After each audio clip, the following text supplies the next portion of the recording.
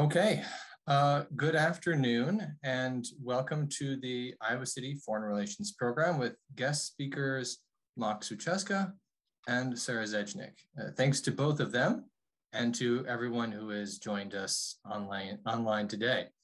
I am Peter Gerlach, Project Director for our new program series on refugees and immigrants in Iowa. I'm also a member of the ICFRC's board, and I am your host for today's program. We are grateful to Humanities Iowa and the National Endowment for the Humanities for their funding support of this project, this really incredible, really exciting project. We would also like to acknowledge and thank our other annual donors, sponsors, and partners for their support.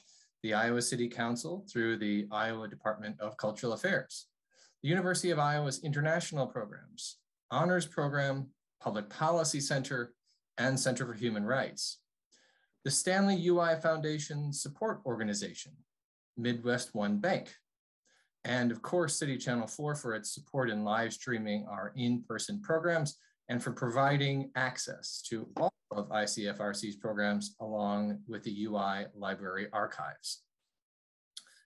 ICFRC has adopted the Native American Land Acknowledgement prepared for the City of Iowa City's Ad Hoc Truth and Reconciliation Commission and Human Rights Commission.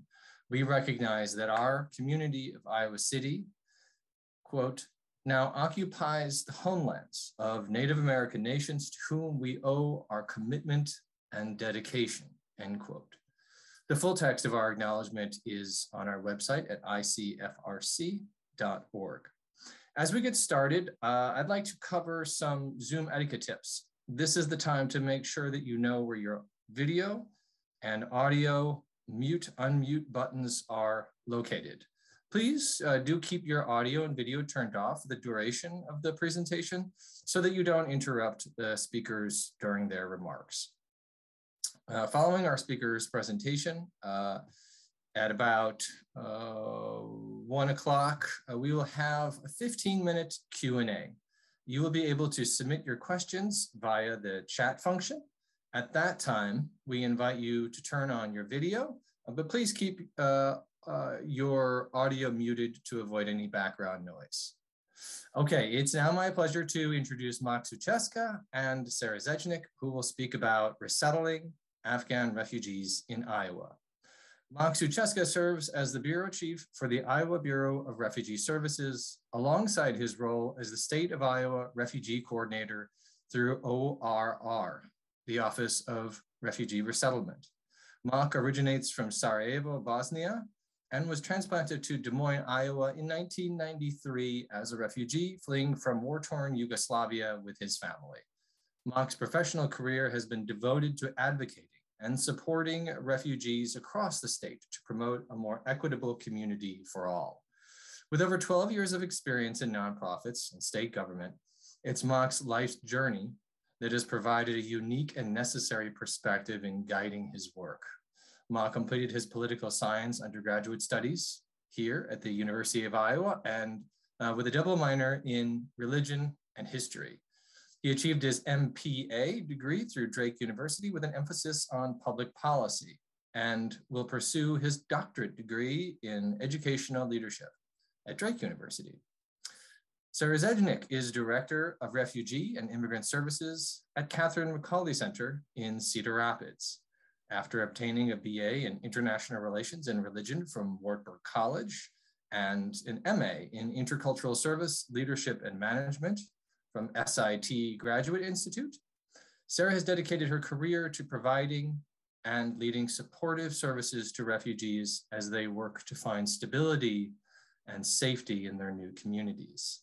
In her role at this CMC, Sarah is committed to ensuring that community members, partners, and local employers have the information and resources necessary to work effectively with diverse populations. Please join me in welcoming Mak Sucheska and Sarah Zejnik. Hello to you both. How are you? Doing well, thank you. Appreciate that intro. Doing well, glad to be here. Fabulous. I'm super happy to see both of you. We have a really important conversation today. We're going to cover a lot of ground. We're going to go global, we're going to go national, we're going to go local. I'm also really pleased because we've worked on other projects. We will be working on other projects together, and it's always wonderful to share space with you both. So as I do in the class I teach in the spring, I want to start with this first question. Okay, so only in a few sentences. I know this will be a challenge. I know it would be. It would be for me. In a few sentences only, would you share in your own words your migration story to Iowa? And Sarah, let me start with you. Okay. So I'm originally from Wisconsin, and I came to Iowa for college, but my last name is Bosnian. My husband came as a refugee from Bosnia in 2001 when he was 11 years old. And that's really where I got an introduction to refugee issues.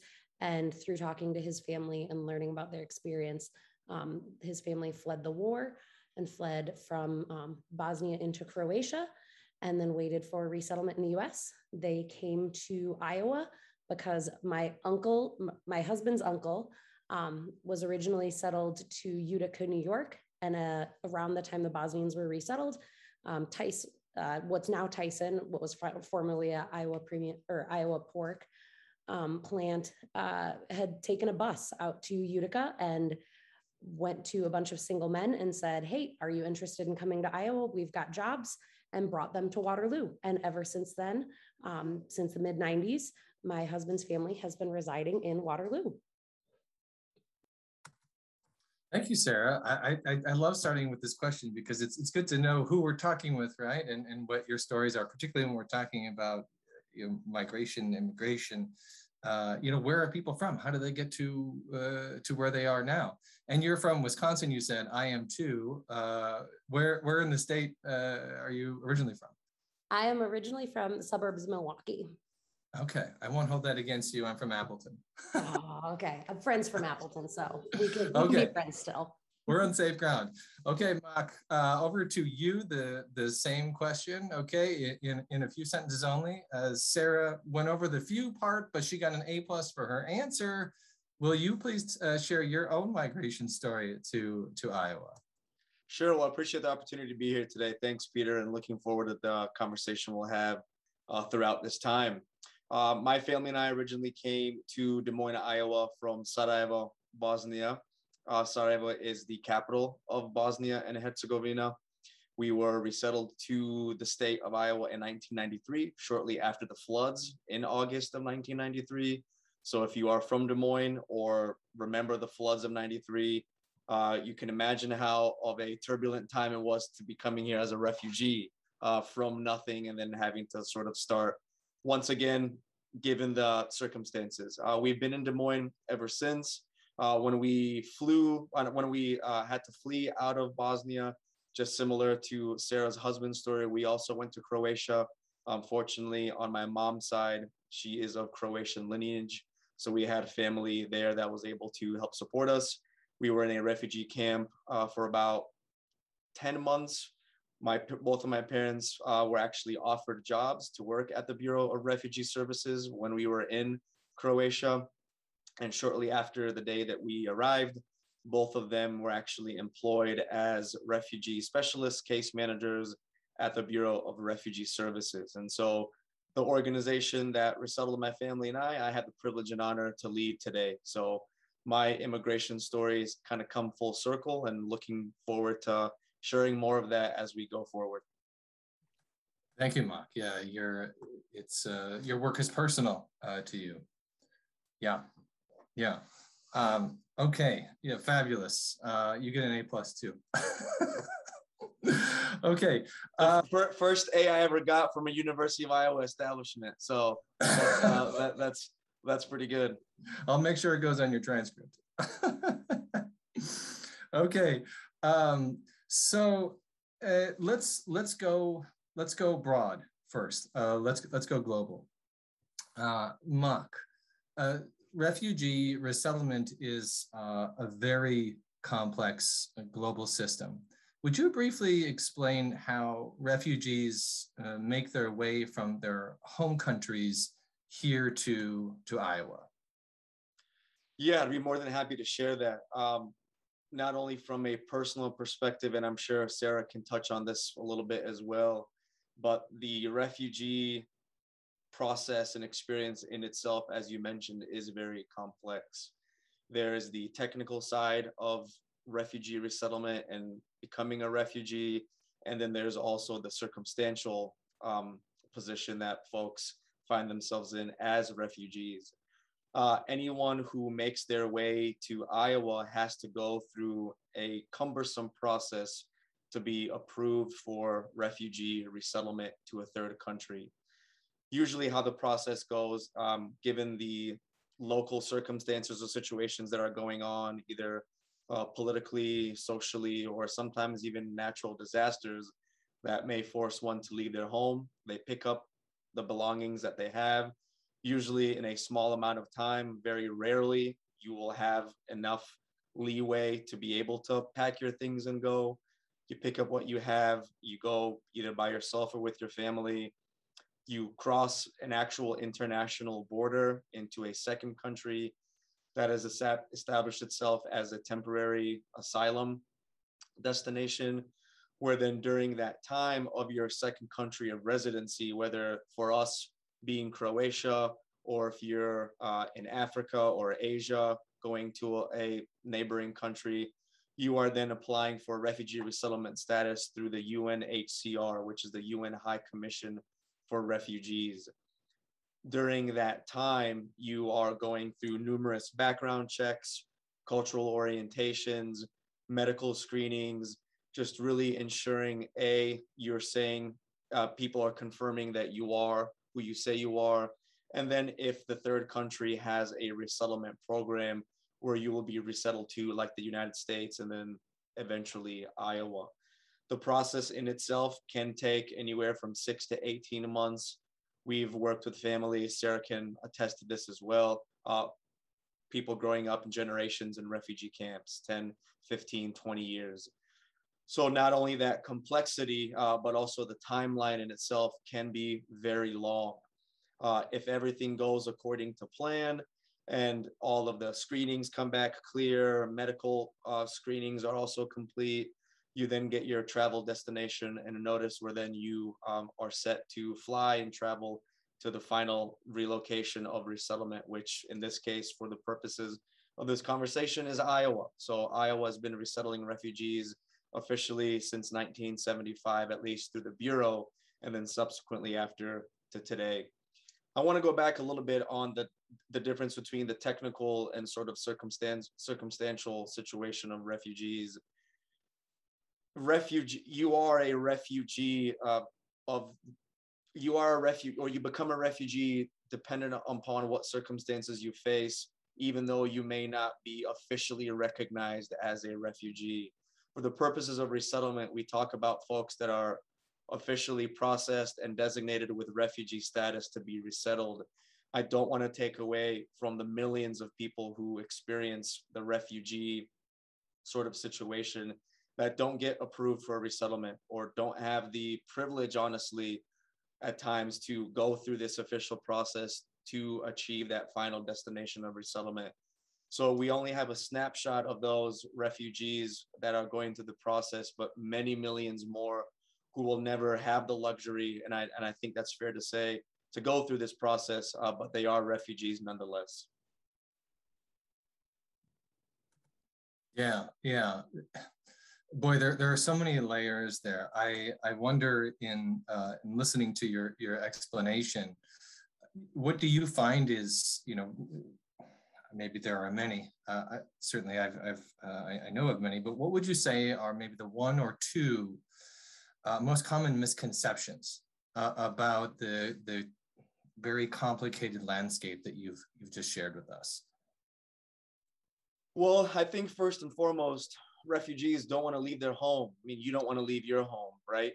You're unfortunately forced to do that, whether that's through political oppression, war, natural disasters, or just situations in your home country that are forcing you to leave a better life, not only for yourself and for your family.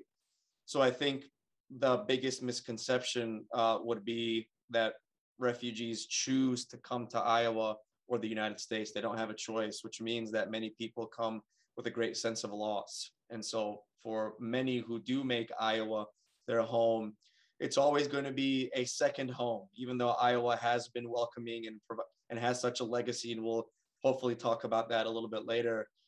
It's always home will always be for where one comes from. And so that's important to keep in mind. And I would also to keep in mind a misconception is that refugees are perceived by their title as opposed to the humanity that's attached to them. And so I think that sometimes gets lost as well, that we see refugees, and although experiencing dire situations, are dire themselves. And I don't think that's fair. The work that we do, especially the work that Catherine McCauley does in working with people 24/7 around the clock on really on a grassroots effort, you have to take the person at who they are as opposed to what they are.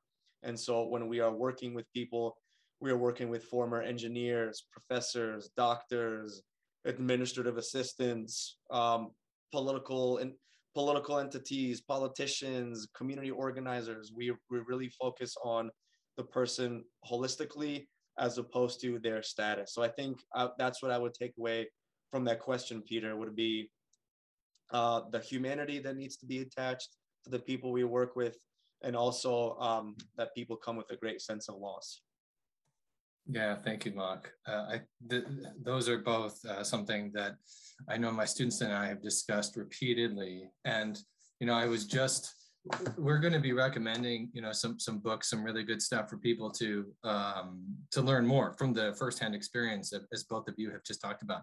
In this particular one, Really Interwoven, the other week I was talking with Ayad Saeed, one of the authors in here, and he and I had this really robust, wonderful, but also emotional conversation about what home means, and home being, for him being very split in two places. I would encourage folks to read that in this other book, which I don't love the cover, the displays. This is an incredible book.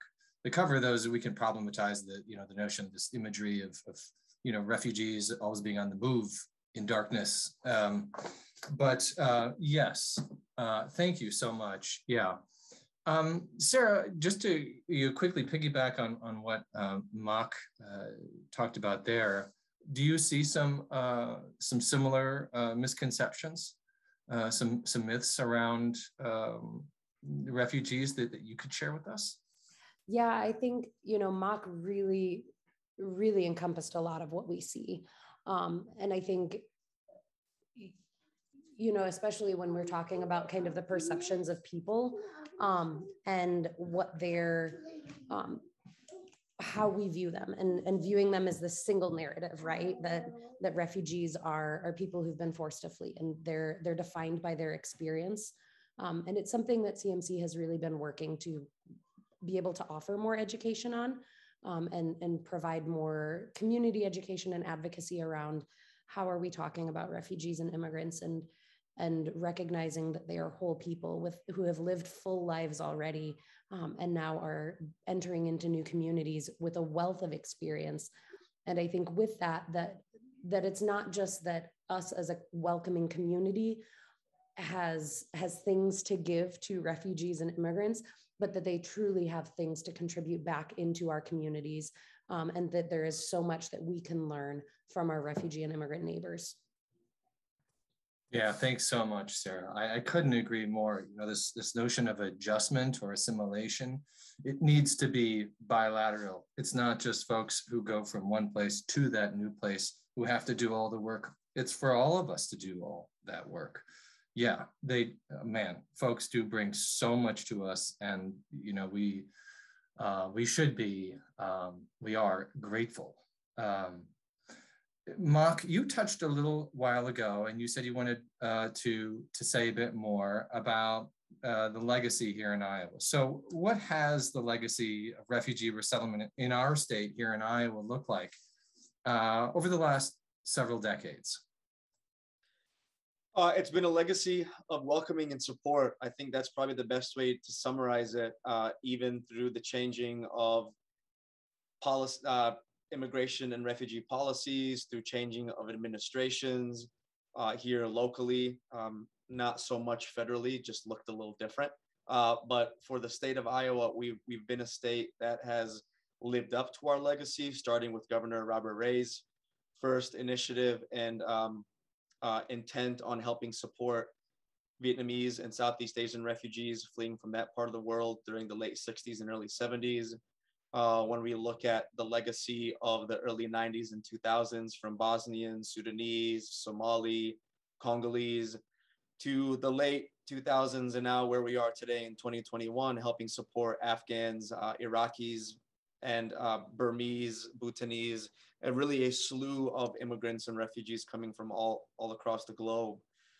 As I have conversations with my counterparts across our network, not only regionally, but also the United States, Iowa really has been a leader and looked to as a leader for refugee resettlement. And not only that initial piece, but that sustainable integration of refugees into their new community, from extended supports to entrepreneurship to many different stakeholders, really looking internally of where refugee and immigrants can help boost that industry or that local community, as we touched on, but also how we can support refugees as well to achieving their dreams and aspirations that they have for themselves and their families.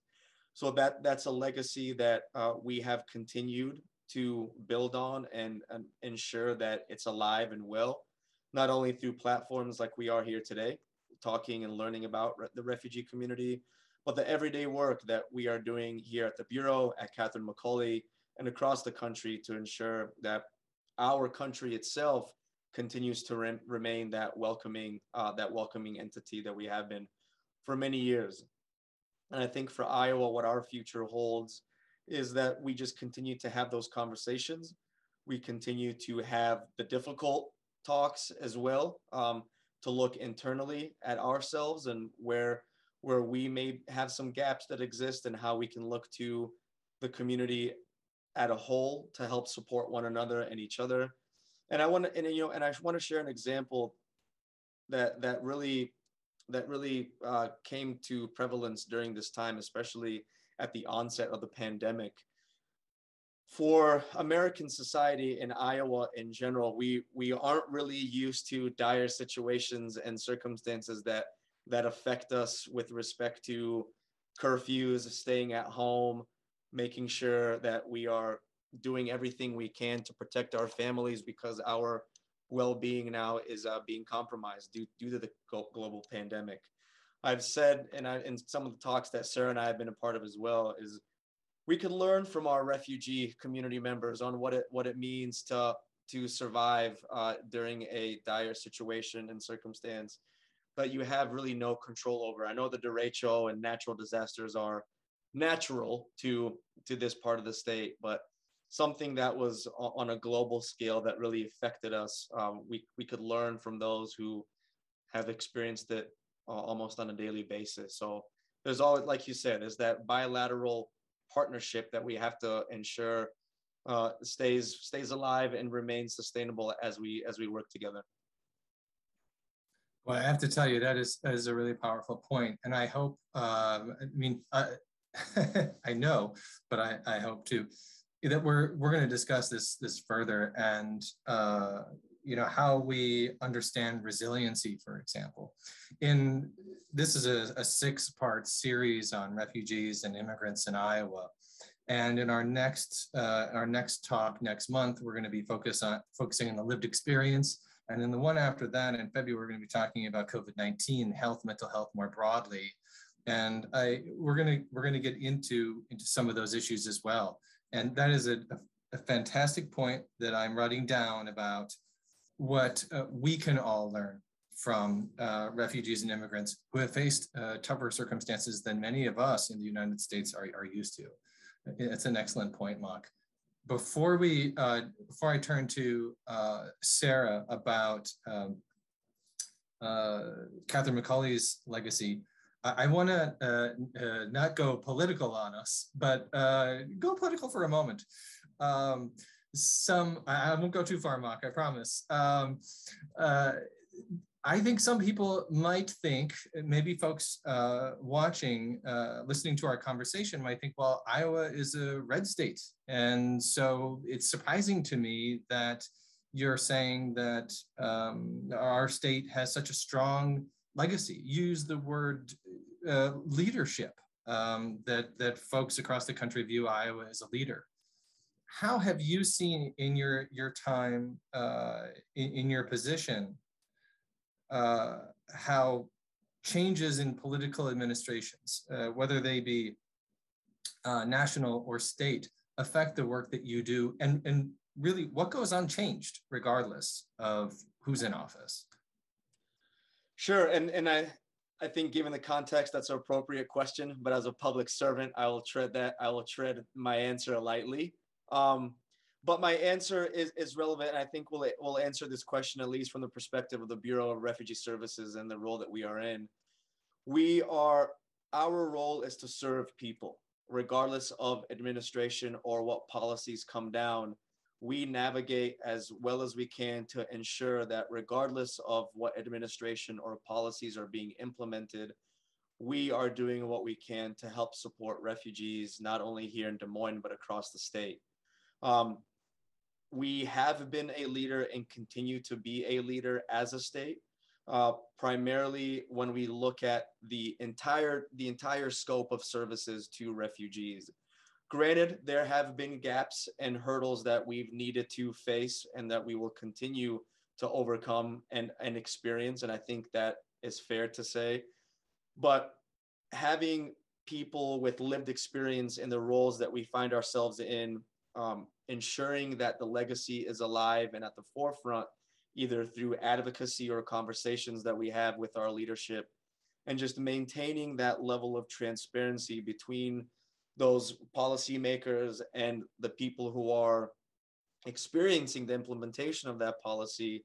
Our role is to make sure that we are that bridge regardless of who's in charge. And I will say from that high level standpoint, particularly during this Afghan crisis, we have had many people come to the table, including Governor Reynolds' office, DHS leadership, nonprofit leaders, ethnic community-based organizations, with one mission in mind. And that mission is to make sure that our involvement as a country in Afghanistan and the people who are facing any circumstances that will affect their livelihood and well-being, if they're coming to the US, if they're coming to Iowa, we as a network are stepping up to make sure that they are supported. And that goes with every refugee that is going to be resettled to Iowa. The work that we are doing is not exclusive to the Afghan population. It just happens to be that this was the humanitarian crisis that we needed to address. But the work that we do at the Bureau of Refugee Services, we remove politics and we look at the person and what we need to do. Unfortunately, politics does affect the entire scope of the work that we do, but we navigate as well as we can to ensure that people have food, people have a home, people are getting the medical care they need and getting referred to resources and supports such as services that Catherine McCauley offers accordingly. So we're in the business of people and making sure people are safe. Yeah, thanks, Mark. And Sarah, let's build on that a little bit. And in part, my question is going to be fair and a little unfair, but I promise it's in a reasonable way. Okay. So building on what Mark has just said, and thinking about legacy and the truly important, crucial work that's being done, would you please tell us over the years, how has Catherine McCauley Center supported refugees and immigrants? And I wonder if not that I want you to speak on behalf of what other organizations are doing, I know that that's tricky, but and maybe in part in your answer, you could tell us a little bit about how you work with other organizations and together how your efforts to resettle refugees is stronger. Yeah, certainly. So Catherine McCauley Center is a relatively new resettlement agency, and this kind of ties into the question that you asked Mock as well.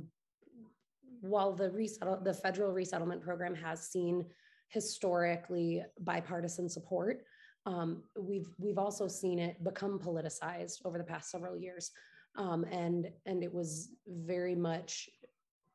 It became much more subject to the politics of the federal administration, especially over the last 5 years, and we've seen that with fluctuations in national arrival numbers, which trickles down to local arrival numbers as well.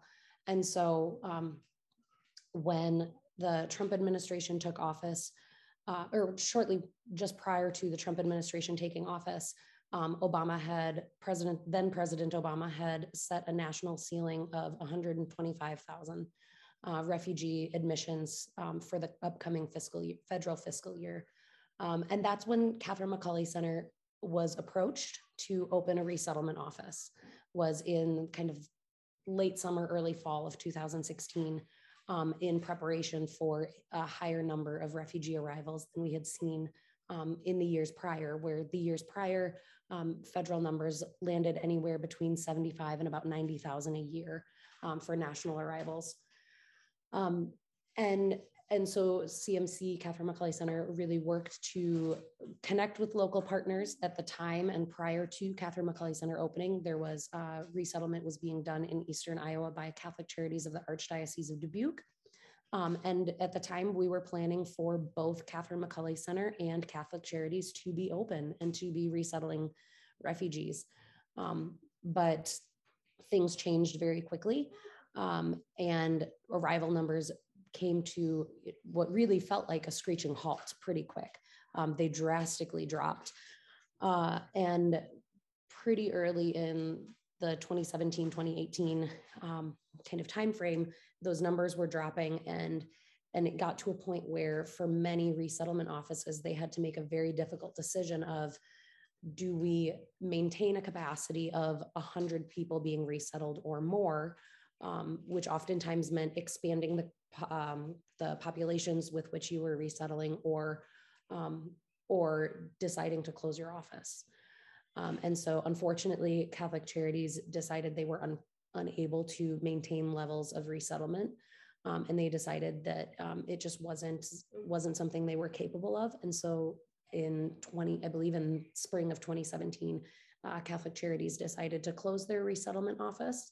And we still do work very closely with them through other areas of our work, and through kind of supportive services to refugees. But that all to say that Catherine McCauley Center is a very new resettlement program.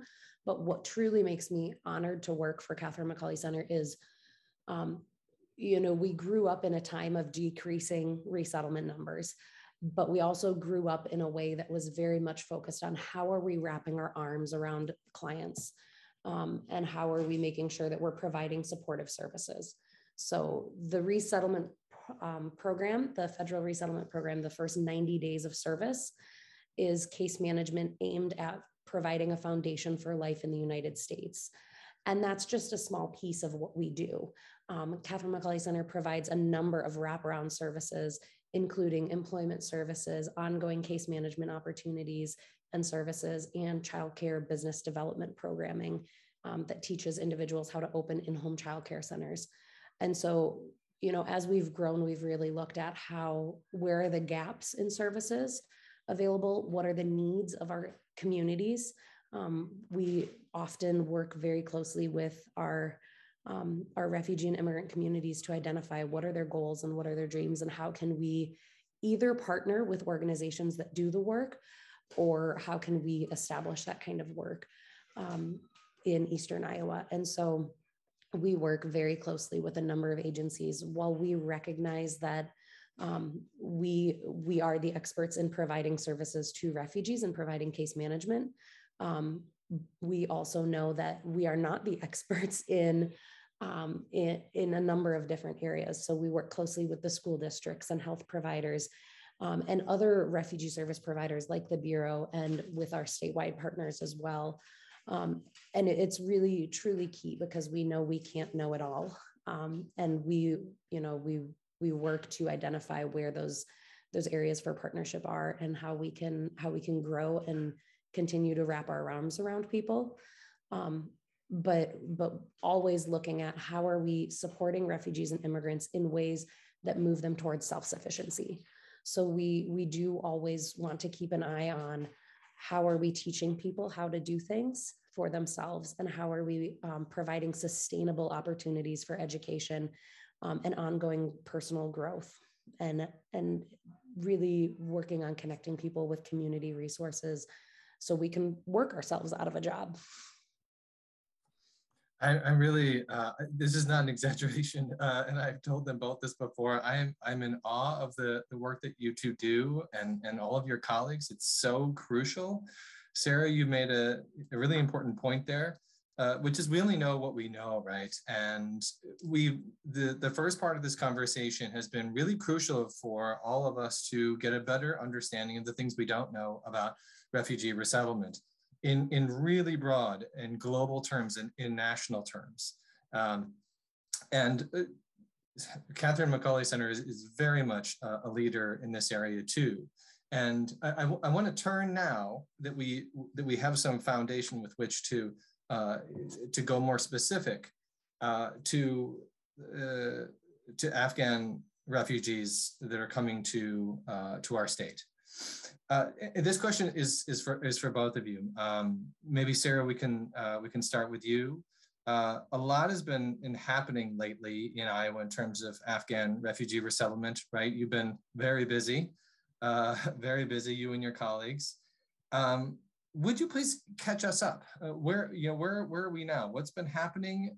And both you and Mark, what have been your roles in these efforts to help resettle our new neighbors? Yeah, so like you said, a lot has been happening. Everything with the Afghanistan situation has evolved very quickly.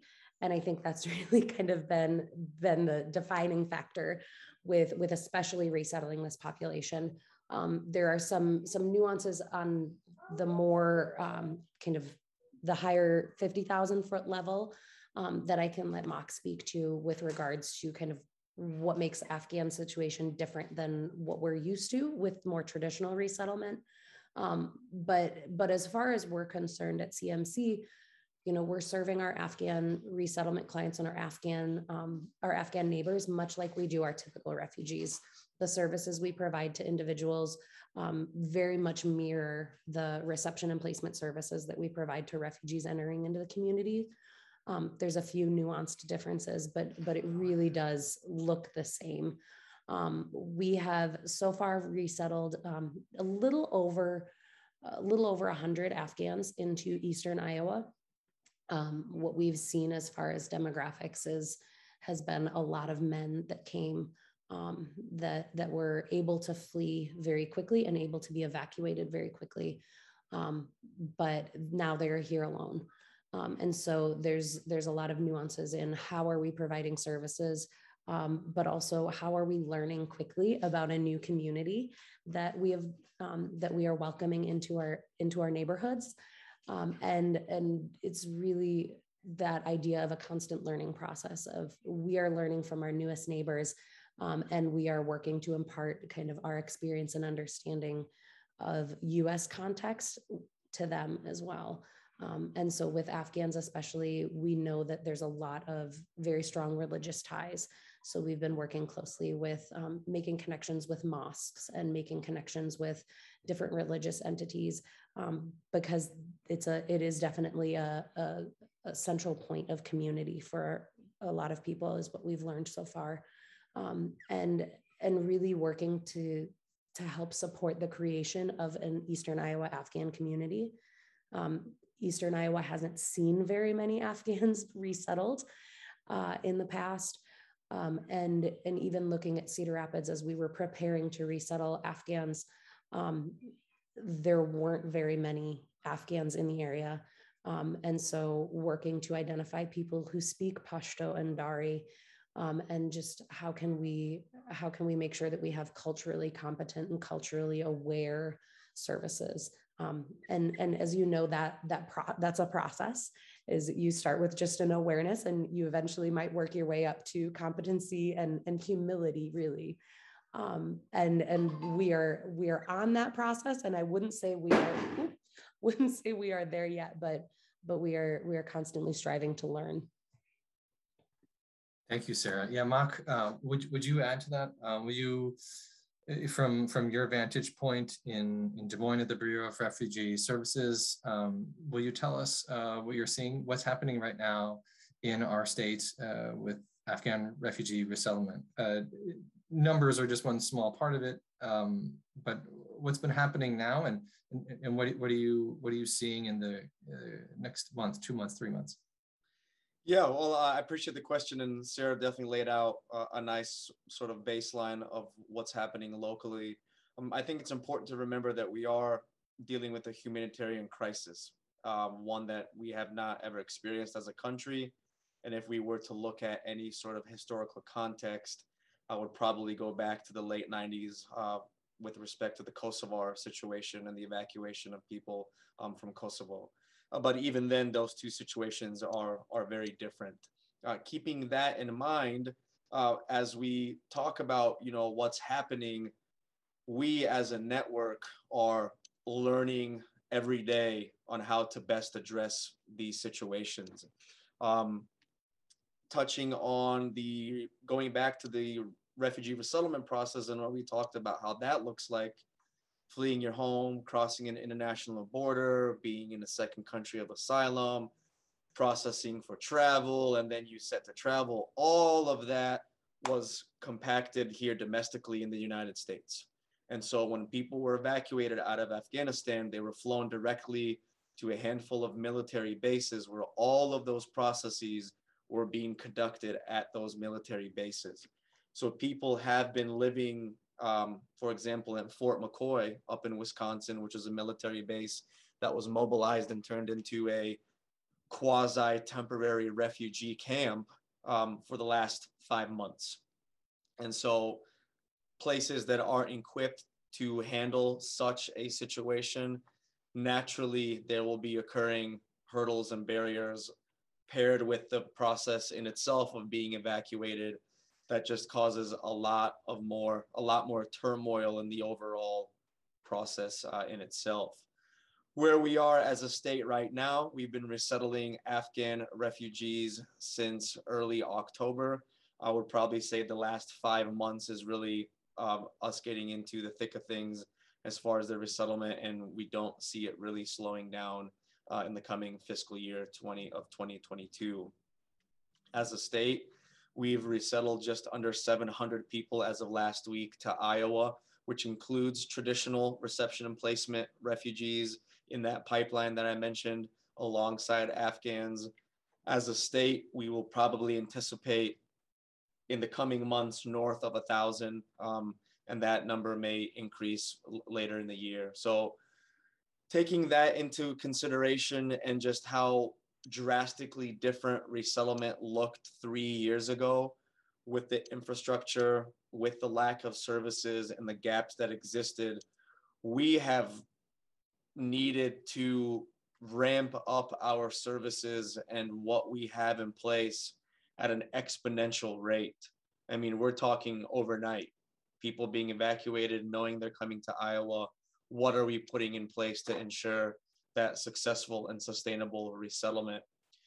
The sort of foundational barriers that I like to call that refugees face, from language, housing, access to healthcare and schools, that has also increased drastically in navigating how to get people access to those resources. We've had existing problems prior to the evacuation and the humanitarian crisis. We've not only had to navigate a global pandemic that we are still in, but people are still recovering from last summer's derecho. Thank goodness there was nothing serious last night. But I know that for a lot of us in this field and those who experienced it last year, there was a little bit of PTSD and trauma, and needing to figure out how we're going to mobilize. But that's a side note, but thankfully nothing too crazy happened.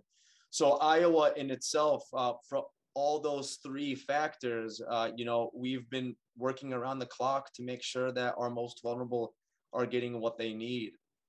We've made some headway, I think that's important to note. We tend to focus on the hurdles and situations that people are facing and sort of the negative side of all of this, but there's also a lot of positive as well that has come out of our partnerships, collaborations, and just the overall work that we're doing as a network.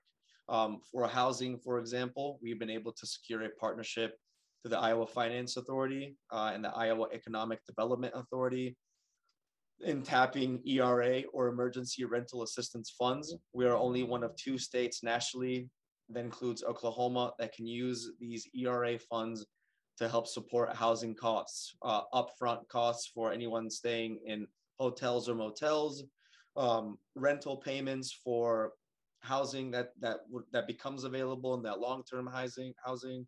Sarah can maybe touch on that a little bit more because the resettlement agents are working directly. We just facilitate the conversations. We've had a lot of community individuals and volunteers who have stepped up with donations, wanting to sponsor, wanting to support our resettlement agencies. And I think just the overall effort is there to help support. Naturally, there will be areas where people will unfortunately fall through the cracks. That's why it's imperative for us to continue to have those conversations and platforms like today, where we can ask questions, have candid conversations to figure out how we can work together.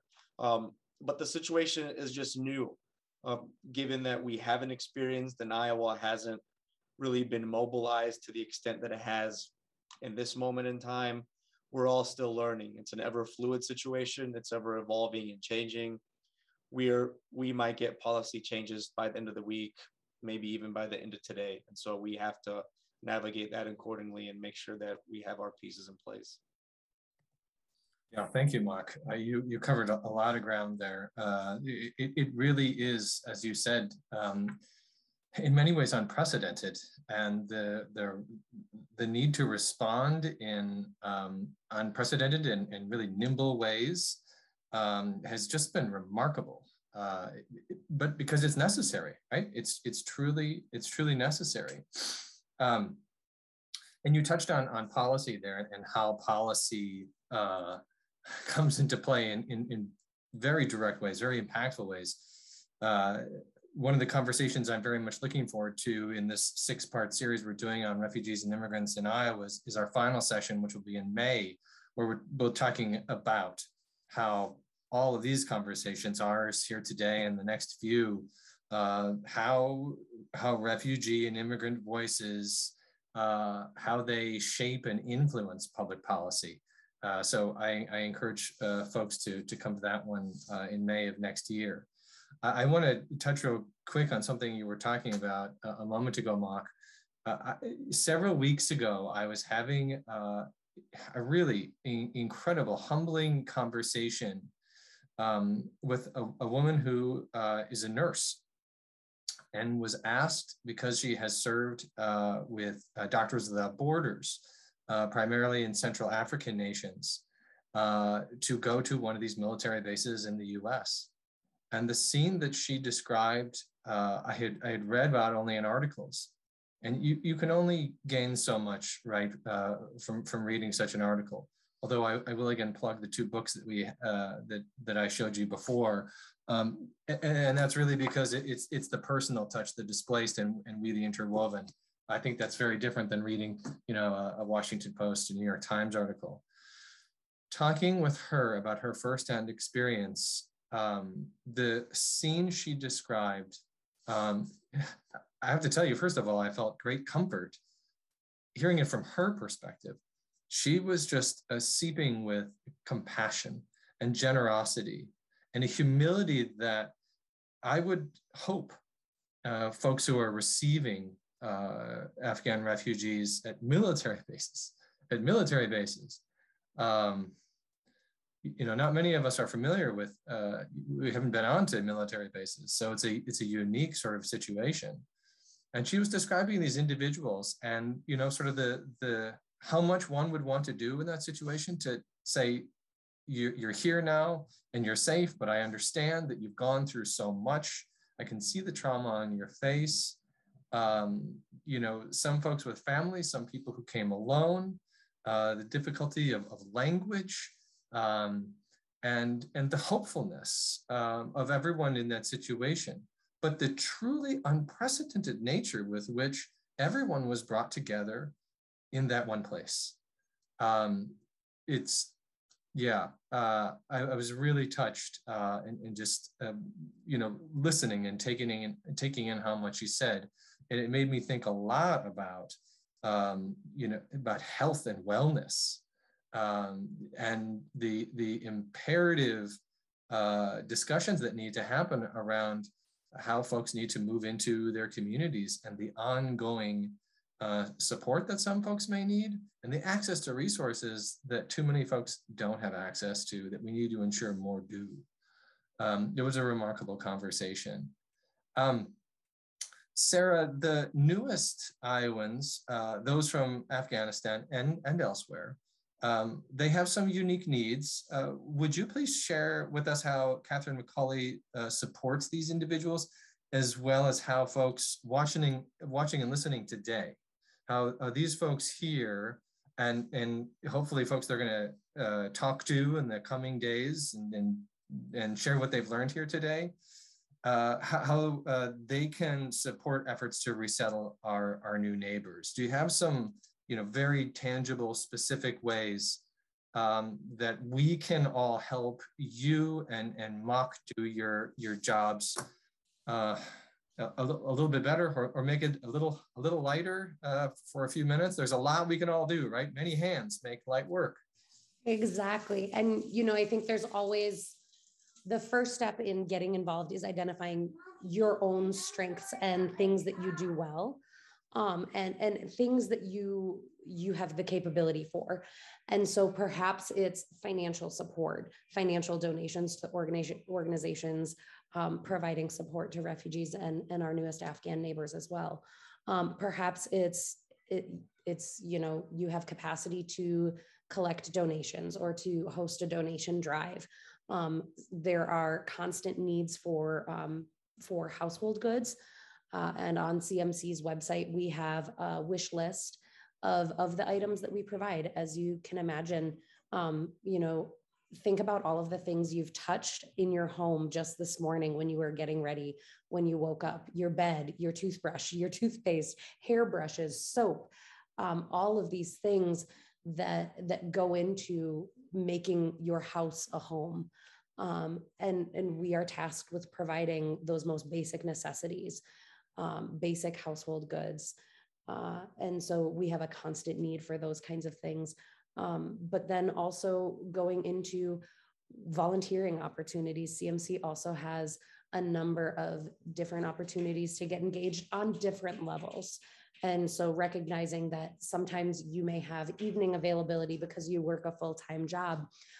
We welcome most of our refugees at airports actually in the evenings. So if it's a one-time thing, there are opportunities to go and meet new refugees at the airport and just show them that you welcome them into the community and that there is community support for their existence in our communities. And going all the way up to our English tutoring program, I think it's about a 12-week commitment for an hour a week based on your own schedule, but providing one-on-one tutoring to refugees and immigrants in the community. We always need support with things like moving people into homes. And all of those different opportunities can also be found on our website. And through a contact form and a volunteer tab on our website, you can find some of those different opportunities and sign up for education and training on how to do that different work. And then, sorry. Mommy, got enough water. Oh, good job, buddy. And so all of those opportunities are available for ways to get involved. But even things as simple as talking to your neighbors and talking to the people that you interact with about support for refugees and immigrants, and just kind of changing that narrative.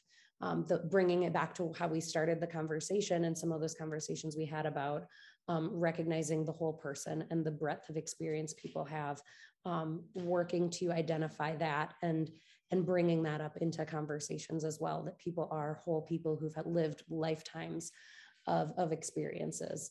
And then specifically with the Afghan neighbors, especially, there is currently a bill that has been proposed called the Afghan Adjustment Act.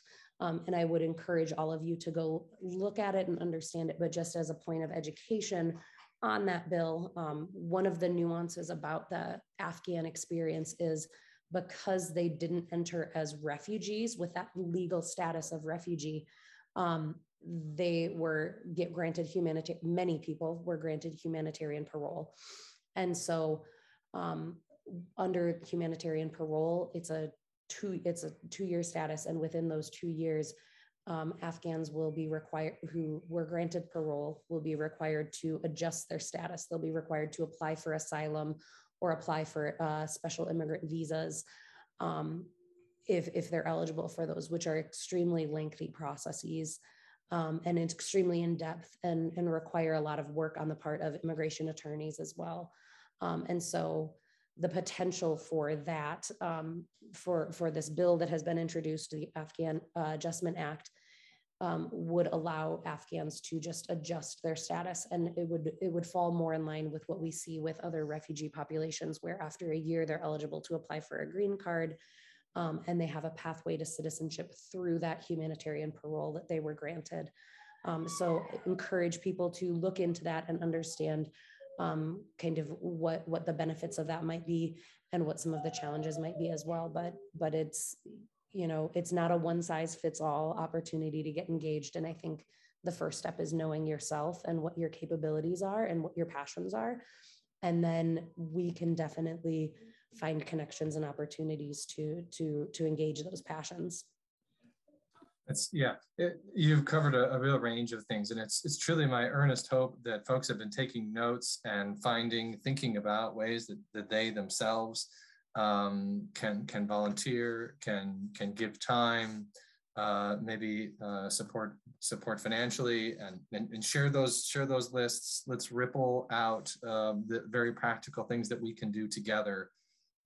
Yes. And Mark, you may have some points to add on to that, but I want to turn to my final question before we go to the Q&A portion. And Mark, feel free to add on to anything that Sarah's just said. So I'll start with you, Mark. Would you each briefly share your thoughts on the importance of your work to society and why refugee resettlement is a crucial and necessary aspect of humanitarianism in today's world? Yeah, I can go ahead and start. I think the importance of our work really stems from the fact that there are agencies and entities and institutions in place to help our most vulnerable citizens and our new Iowans. And so without the work that we do, a lot of the navigating of systems that are in place would be very difficult to achieve by refugees and immigrants. And so our sole purpose as a network, and for Sarah and myself and the colleagues we work with, is to be that bridge essentially between those who are arriving to the state and the country and setting them up for success and integration into their new home. And so without that sort of service being available there, it would be very challenging for one to not only successfully integrate, but to even know where to begin. And the fact that if this sort of institution and system didn't exist, many people who are refugees would never be able to come to the United States and would have to live in circumstances and situations that would not allow them a safe haven or a place to flee to. And so the fact that refugee resettlement in itself exists, that is an existing avenue that provides hope to people. and that gives them an opportunity to survive and to start anew. As difficult as it may be, that opportunity and option is there. For many, like I mentioned, a lot don't get to achieve that resettlement process, but the fact that we have something in place, it allows for that survival, I guess, for people who are fleeing certain situations. And then I think that goes without saying as to why it's crucial, because people who are coming here from the refugee experience and arriving to their new home, we are working with them hand in hand for that first 90 to 180 days. For Catherine McCulley, for example, once those services end, the agencies like the Bureau of Refugee Services, other wraparound and nonprofits, ethnic community-based organizations sort of pick up where resettlement agencies leave off. And our, like I mentioned, our main goal is to really make sure and to ensure that people have the resources they need to succeed, to start their own lives, to begin to grow roots and develop a foundation for their families and for the next potential wave of refugees and immigrants that are coming to our state and to our country. Refugee resettlement and immigration, politics aside, is inevitable. And so we have to have something in place that allows for that successful and open reception. And as we go forward, that bilateral partnership, and I like that term that you use, that bilateral partnership and collaboration as we move forward, because the world is only getting smaller. And so we have to make sure that we keep in mind that we're in this together. And that's not a preach to or a political stance. That's just the reality. If you look at it from that perspective, it's just a reality that we are facing, and we have to be prepared. Yeah, we live in a very mobile world, and we live in one wherein reasons for having to go elsewhere, to move elsewhere, will only increase, whether it's the environment, conflict, war, poverty.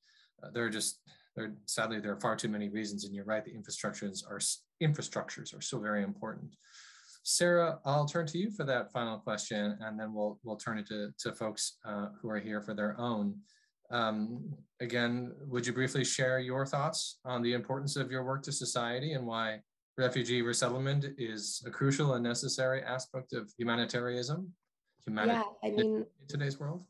I think again, Mark really touched on so many really crucial points about the importance of it. And I think, when we look at the history of the movement of people, right, even before the resettlement program was formalized in the United States, there was resettlement. Resettlement has been done for years and years, previously on an ad hoc basis, and then it was formalized into the federal resettlement program. And I think one thing that I always like to highlight is that so often when we talk about the benefits of the resettlement program and the benefits of refugees and immigrants, we do talk about it from an economic lens. About refugees and immigrants are more likely to start up businesses. They bring so much money into local economies. And while those are very important and valuable things to contribute, I don't want to kind of narrow someone into their economic contributions to society, just like you wouldn't want to be solely valued for your economic contributions and the taxes you pay. Our refugees bring a diversity of ideas and a diversity of values and diversity of just cultural richness that again, we can all learn from, and we can all experience and grow. And so I think that's much harder to really, it's not as tangible, but it's so much bigger than that. It's bringing in values of family and value of community and value of leaning on one another and resiliency and strength. It was a very clear example when the derecho hit Cedar Rapids. One of my coworkers has said multiple times that, while her and her family were whining, and in her words, whining about not having power for a week and their cell phones not working, she looked to our students and our clients that we work with, and how, a majority of them, yes, they didn't skip a beat and they made it to work on time. They figured out ways to survive and truly find ways to kind of work with what they had to be able to get by, because they had that resilience and strength and history of survival. And those are things where we can learn from one another, and those are a lot harder to quantify than the taxes someone pays into our economy. But there's a true value in that as well. And I think that is a big piece of the work that we do, is identifying that and helping build people up in seeing that as a strength of resettlement. Beautiful answers, you guys. Yeah. Yeah. Okay. We now move to the question and answer portion of our program. Please submit your questions via the chat function at the bottom of your viewing screen. Feel free to turn on your video function, but please keep yourself muted. While we're waiting for questions to come in, ICFRC wants to thank its members and donors for their support. We need to raise matching funds to carry out our new program. So if you would like to make a gift to support our program on refugees and immigrants in Iowa, please go to icfrc.org/donate. Right now, your gift will be matched, so it will have double the impact. Thank you. Okay. Yeah, I'm hoping that folks are going to put some questions into the chat box here. Sorry, I'm getting, the sun is pushing me further and further over to the edge of my screen. So if I fall off, you guys just keep talking, okay? Let me start with a question of my own. I'm wondering, and maybe this is to you, Sarah, in interacting with folks directly, could you perhaps share with us, an interaction with a new Afghan neighbor that really sticks with you? Ooh, that is a wonderful question. And I think one of the things that just always strikes me when I'm working with our neighbors and meeting new people as we resettle them is just that truly how much it could be you or I. It could be any of us. And it's an accident of birth or an accident of circumstance that has led people to be forced to flee their homes.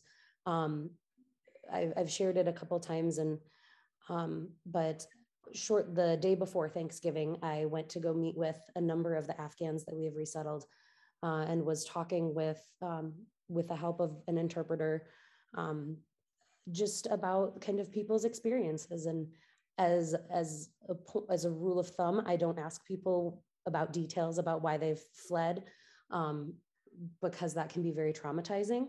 And I leave it to people to share their own experiences as they feel comfortable. But I was talking with people about life, and they shared with me about family that they left in Afghanistan.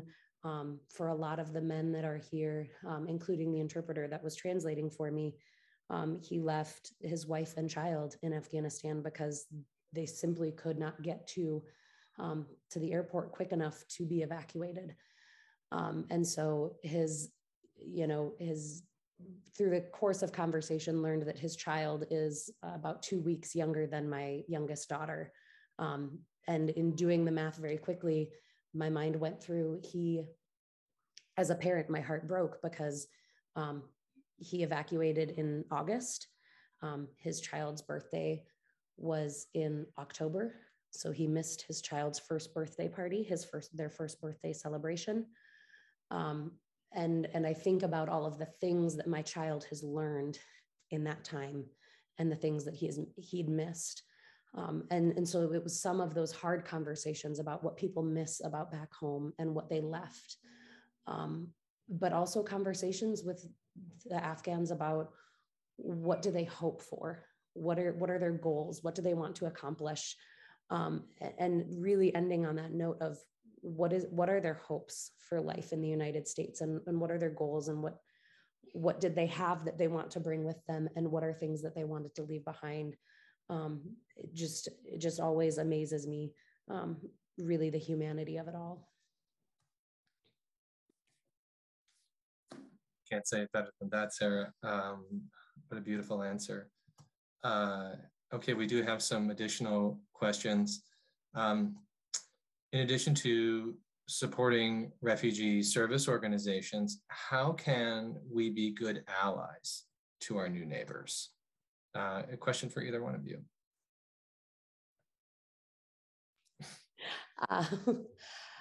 You know, I truly think that things as simple as sharing what you've learned about refugees and immigrants with your neighbors, bringing things up in regular conversation are always good. But, you know, just like you would your neighbors that were born here, be Iowa nice, smile at people, hold the door for people, make eye contact. For many of our cultures, those are newer things, but our refugees and immigrants do pick up on how they are treated and how it's different than other people.